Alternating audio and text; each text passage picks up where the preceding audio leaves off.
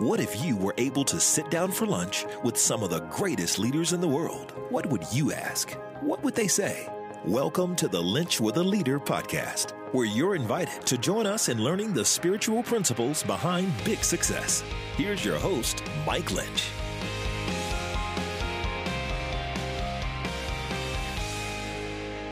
Welcome to episode 62 of the Lynch with a Leader podcast, where we sit down with some of America's greatest leaders and find out how they have led with their faith out in front. If I've never met you before, my name is Mike Lynch, and it is my honor to be on this leadership journey with you, as we're all seeking to be the leaders that we were created to be in the space and the place that God has put us. I love running into people who are fans of the podcast and fans of all the amazing people we've gotten to speak to. I was having lunch this past week with a good buddy who lives across town. I don't see a lot. And he was sharing with me some of the lessons he's learned, some that friends of his are learning. And I love getting that feedback because you always hope that these are as helpful to you as they are to me. You know, when this whole idea came up, this dream of if I could sit down for lunch with these great leaders, what would I want to know and what would I ask? And then the thought that you get to listen in is just awesome. When you take time to leave a review on iTunes or Stitcher, it helps us so much. A year ago, this was left on iTunes. This podcast offers tons of encouragement, information, and ideas from inspirational leaders across the country. Take a listen. I'm sure you'll agree this podcast is ideal for anyone looking to develop in their own leadership. Thanks so much, Dustin Davey, for sharing that. Thanks for all of you that maybe today push pause now, go to leave that review because it does help others find their way to this podcast. Well, there's been a gentleman that I've been trying to get on this podcast since we started, and he is one busy guy. But thankfully, our paths were finally able to connect, and we were able to sit down to talk about his newest book, Double Blessing. His name is Mark Batterson. Mark is a pastor in the Washington, D.C. area of National Community Church, one church now in 7 locations, but I remember when they were just starting around the time North Star was starting. And I followed their journey. And of course, I've read all of Mark's books. Circle Maker's probably my favorite one that I've read up until Double Blessing. But man, you may know him as a New York Times bestselling author. You may know him as the pastor at National Community Church. Many of you know him from the great stuff he puts out on Twitter and Instagram and all the encouragement he gives folks that are around the country. Many of you, though, that know Mark know he's one of the kindest, nicest people. And that was just what I found him to be. I am so excited for you to be able to listen in to a guy that I respect so much. And his stuff on Double Blessing is so good. So I want you to pull up a chair and I want you to listen in to my time with Mark Batterson. Well, Mark, thank you so much for joining me today on Lynch with a Leader. It is an honor to have you. Well, Mike, it's a joy to be with you and fun to, I'm sitting in my office above Ebenezer's Coffee House. And I see you with some baseball mitts on your shelf behind you. And I just happen to think that's kind of fun. Oh, yeah. You were a basketball guy. I was a baseball guy. So we both came out of the chute at about some time, and our careers ended up in the same place. We didn't end up in our career that we thought we were in. So. Yeah, well, and you didn't end up in Major League Baseball, and I didn't end up in the NBA, but it's okay. Hey, listen, though, you're living the dream in Nat City. You're killing my Braves down here. We win the regular season, but can't win the series. I mean, it was a Cinderella story. And but I have to say, Mike, the whole city of Washington was sleep deprived because of that World Oh, my gosh. I mean, we were up late so many nights that if we hadn't won, I think it would have been a very irritable city, but fortunately we did win.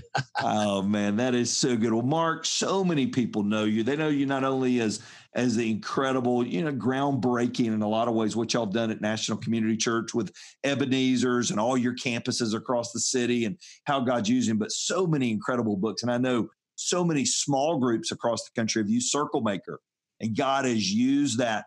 But I noticed you said about your new book that we're going to talk about today, Double Blessing, it was one of the hardest ones you've written. Why was it hard to get out of the chute and get going with? I wonder if, I might as well just keep it real. When I write on different topics, you wonder what the perception is going to be or what people think. And when you title a book Double Blessing, you're kind of afraid that people are going to think health, wealth, and prosperity. Yep. And so I kind of debunked that idea pretty quick that, listen, it's not a picture of an exotic vacation, #blessed. So there, I had to nuance a lot of things. And the other thing, Mike, you know this from your personal experience, what we perceive to be a blessing is sometimes a curse. That's right. And what we think to be a curse is sometimes a blessing in disguise. And so I didn't want to write a book about blessing that didn't go down 17 layers and really have a nuanced understanding of what does blessing really mean and how do we experience it in our lives. So I think that's what made it hard, that I had to language it maybe a little bit more carefully. Absolutely, because it is so easy to take that the wrong way. And I love how you go early in the book back into the Old Testament and you'll talk about Elijah and Elisha and that double blessing that was asked for. If you look back at your journey, Mark, and I know you started out, First Church didn't go like you thought it would, the one you tried to plant in Chicago at the ripe age of 22. I believe you. Listen, we knew a lot more then, though. We did. We knew about everything. Yes. So if you could go back, understanding what you understand about this whole double blessing now, what do you think would be different about your life if you could have gotten this at 25 and understood it? Wow, that's a great question. Well, I think, and it's not easy to answer because it's a little bit of that playing counterfactual that's right. theory. But, I think I've learned that the more generous I am, the more that I bless others, then I can't contain the blessing that God gives to me. So I think it probably would have expedited a few things in my life that, and I'll give a practical example.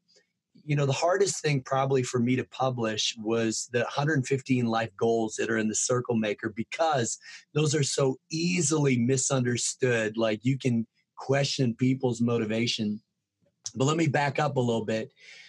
Early on in my 20s, I started setting goals, and financially they were all getting goals. It was all about, hey, when can we hit this benchmark, or could we possibly become financially independent, or, retire this, and it was all about me, myself, and I. And then a switch flipped and I started setting giving goals, and it became so fun. John Wesley said, make all you can, save all you can, give all you can. Yep. And, I set some pretty audacious giving goals that, let's just say, Mike, it wouldn't have happened on a pastor's salary. But God knew my heart that, eventually we want to reverse tithe. We want to live on 10% and give 90%. And so I think if you put your heart in the right place, then if I remember right, there's something about opening the floodgates of heaven. That's right. And pouring out more blessing than we can contain. But it really starts with making sure that our heart is postured the right way towards God. Well, that's so good. And man, I loved when you talk about the difference your father-in-law made in your life. And you talked about being at his funeral and standing at the edge of that coffin. Share with everybody a little bit of that story and what really began to transform in your heart during that moment. Yeah. Well, my father-in-law planted and pastored a church for 31 years.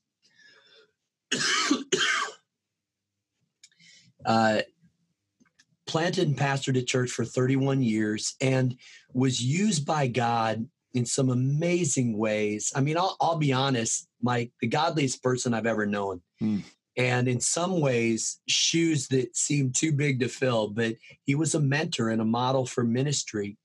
At the age of 55, he had a heart attack. And this was like a few days after a doctor said you could drive a Mack truck through his arteries. So he was given a clean bill of health. And so we were in shock. And I flew back to Chicago with my wife. And there I am standing by his casket, like not even knowing what to think. And I don't even know what came over me, but I prayed an Elisha prayer.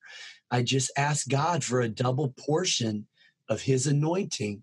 And I don't even think I knew what I was asking for, but I believe that really everything the Lord's done in and through me, I think it's honoring that prayer. And it goes back to this idea that success is succession. Listen, our legacy is those who go further and faster than we did, who take the handoff from us, and they're the ones who are able to push the ball down the field. And so I think that was a pivotal moment in my life. And I trace so much of what God has done in my life, honestly, Mike, back to like 3 or 4 prayers that he's answered beyond what I could have asked or imagined. And that's one of them. Why do you think, even as a pastor, I mean, we both sit in that seat, why do you think even as a pastor, we are afraid sometimes of those bold prayers, of really stepping out there and saying, I am going to ask something that's out there to me, but not out there to God? And we know that. Why do you think we inhibit ourselves sometimes? It's probably because our ego isn't fully sanctified yet. I mean, we don't want to embarrass ourselves. And so we think we have to protect God. We think we have to catch the Ark of the Covenant. We think we're the ones that have to keep it from falling. And listen, you know why God gave us a Sabbath? I think it's to remind us that, 1, the world doesn't revolve around us. And 2, guess what? You can take a day off and God is still going to keep the planets in orbit. It's going to be okay.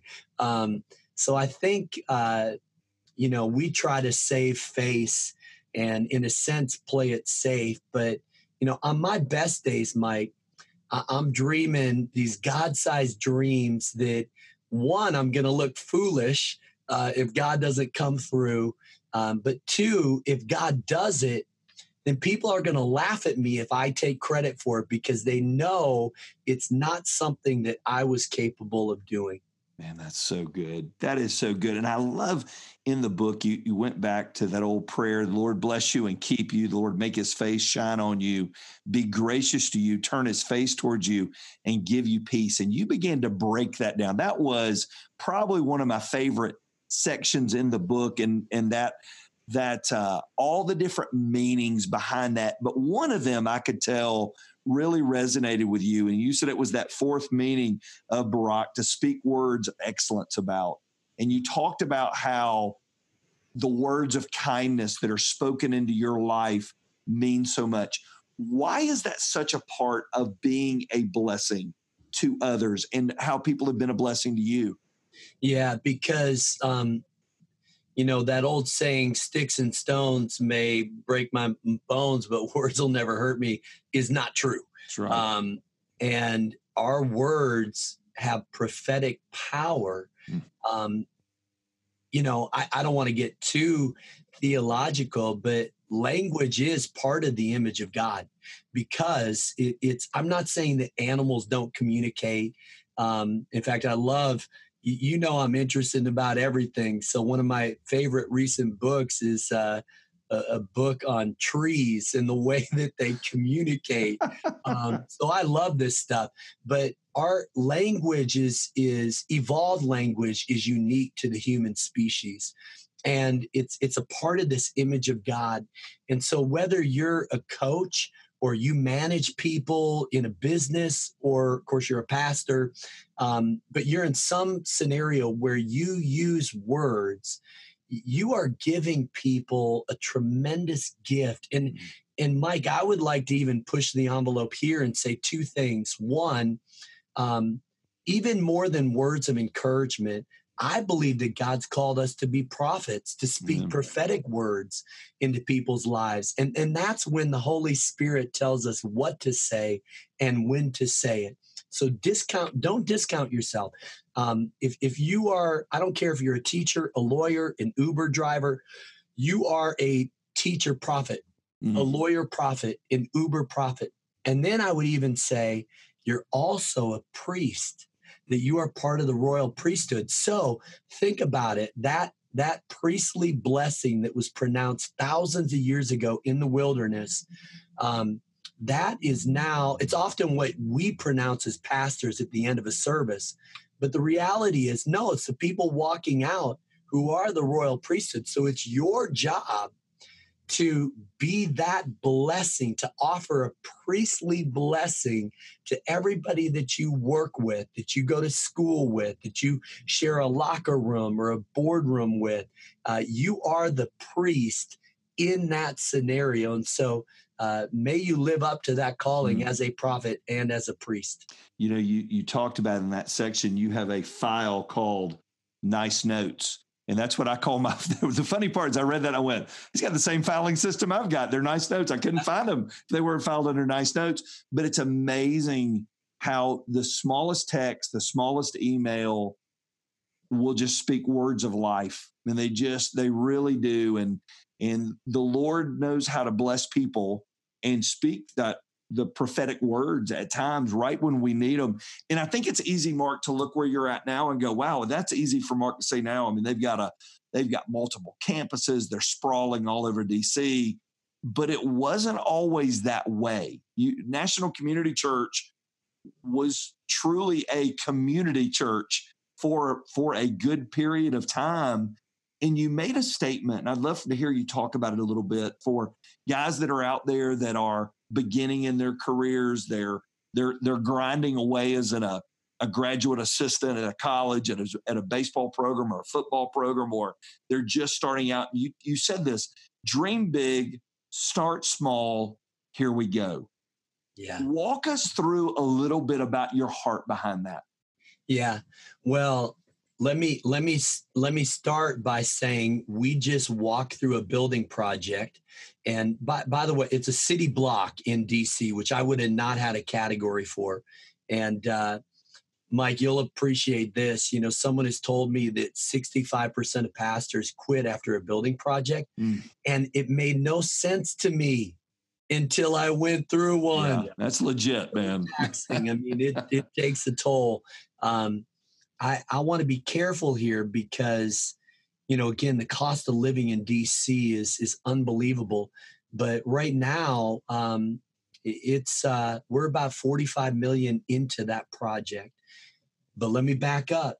23 years ago, I remember when our monthly income as a church was $2,000, and it cost $1,600 to rent the school where we met, and our salary was $400, and that had to cover all other expenses. So when I say start small, you got to be really good at learning those lessons early on. And I would also say, if you do little things like they're big things, God's going to do big things like they're little things. And so there are no little things. Whatever you're doing now, you are setting precedent. And I would even say that if you do it right, you're setting yourself up for God to be able to then bless it.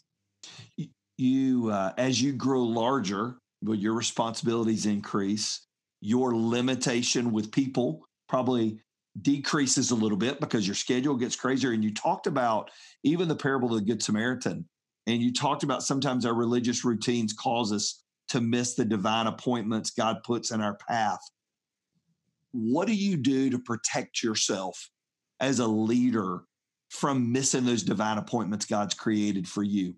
Yeah, I think the easiest answer is when we pray at the beginning of the day, I think neurologically, I think it sanctifies the reticular activating system. It's this cluster of cells at the base of the brainstem that determine what we notice and what goes unnoticed.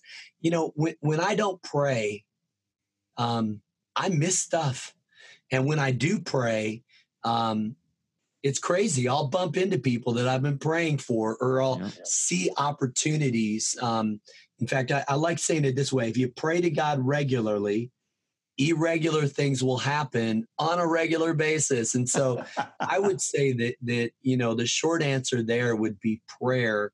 Is that's what's going to allow you to notice the things and allow the Spirit of God to prompt you and discern kind of what you need to do and how you need to be obedient to those different promptings.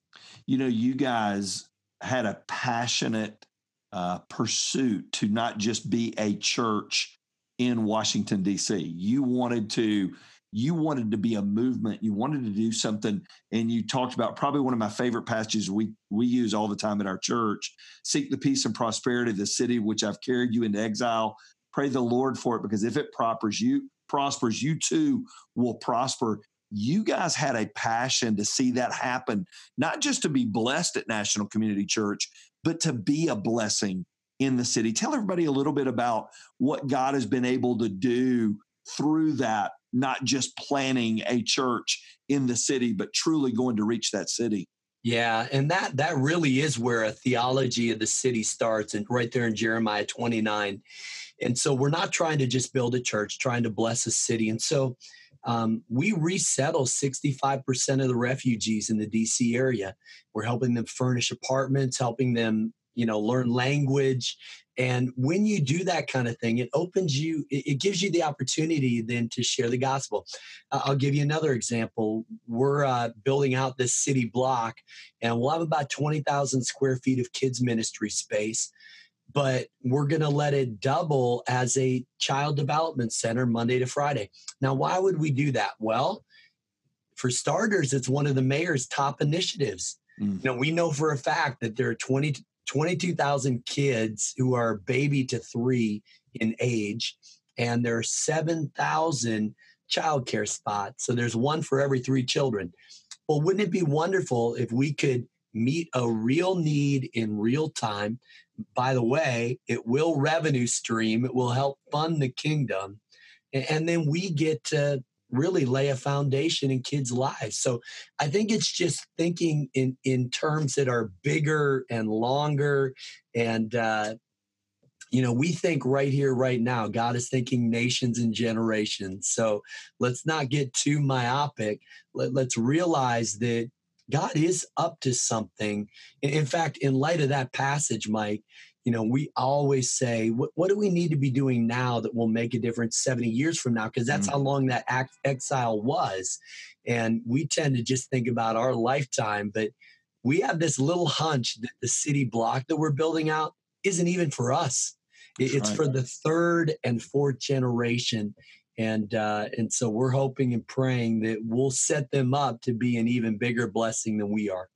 For every person that grabs a copy of this book and they lay their hands on it, a lot of them will be picking it up over Thanksgiving, Christmas. They finally get some of that Sabbath, get some of that downtime, and they begin to read. What's the biggest takeaway you hope they have? Before original sin, there was original blessing. This is God's most ancient instinct. And so we've got to rediscover God's heart towards us. I think that's where it starts. And then I would say, my wife and I live by this little motto, flip the blessing. And it is so much fun that every blessing that we're on the receiving end of, we try to find a way to flip it, have fun with it, to be a blessing to other people. And, Mike, when you do that, you discover that, shocker, Jesus was right. It's more blessed to give than to receive. And so I hope that people learn how to flip the blessing as they read the book. You have a gift of telling stories. I think one of the reasons your books are so easy to read, and they're great for guys like me, that you go back, there's always a great story. There's always some background. There's some history. And you're able to take J.C. Penney's story in the book and use it to impact our lives. What do you want the story of Mark Batterson to be that somebody's telling later, that one of your children is passing on to their kids one day? Let me tell you about my dad. Let me tell you who he was. What do you want the story of Mark Batterson's life to be? Wow. Well, I got very sentimental as you asked that question, and very reflective. You know, I might go back to a season in my life where my wife said to me, this isn't what I signed up for. That, you know, I was going too many directions and I had to put some boundaries in place. And that's where I began to really wrestle with what is success to me. And I came up with the definition, Mike. It's when those who know me best respect me most. And so at the end of the day, I want to be famous in my home. And I'm so far from a perfect husband or a perfect dad. I fall so far short. But I think my wife knows, I think my kids know that I love them more than the church I pastor. I love them more than the books I write. That they are the ones that I really care about what they think of me because they know me best. And so I think that legacy at the end of the day would probably be that the people who know me best respect me most. I think I could be pretty happy at the end of the day if that was true. Well, I can honestly say this. My time with Mark Batterson did not disappoint. What an incredible leader and what an incredibly kind man. You know, if you follow Mark for any length of time, you see how much he loves his kids and he loves his family and he loves his church and he loves his Lord. And boy, it comes out in his writing, it comes out in his speaking, and it oozes out of his pores and who he is. The whole thought line of double blessing is so good. Man, what a great time to go out and pick up a copy of the book. We've got a link on our show notes where you can order the book straight from Amazon, or you can visit Mark's site also there in the show notes and order it there. But it is a great holiday read. We have so much to be thankful for. And during this Thanksgiving season, there's no greater way to show that than by blessing those that are around you. And when you've been blessed, it is such a blessing to bless. And when that double blessing was asked for in the Old Testament, it wasn't to keep for themselves. It was asked to share with those that they love. And I hope that you will do that. Well, in our next episode of Lynch with a Leader, we get to sit down with the president of Equip, John Maxwell's group, Equip, one of John Maxwell's company, his nonprofit. We get to sit down with Terrence Chapman. Terrence is an amazing leader and just a joy to get to know. We were able to sit over lunch here in Atlanta, get to spend some time together before we did the podcast, and just an absolutely delightful gentleman and just a guy that you see God using in incredible ways. Well, thank you again for joining us today. I can't wait for you to join us again next time. If you didn't get to leave a review earlier, please do that. Share this podcast. You can go straight to iTunes and you can share that with those on your social media platform. We just want the word that out there that you can be the leader that God created you to be in the space, in the place that He has put you. Well, from my family to yours, I wish you the happiest of Thanksgivings, and I hope you have a great day, everybody. Thank you for listening to the Lynch with a Leader podcast with your host, Mike Lynch. If you enjoyed this episode, you can help more people hear it by subscribing and leaving a review wherever you may be listening. For full episode notes and more spiritual leadership resources, visit MikeLynch.com.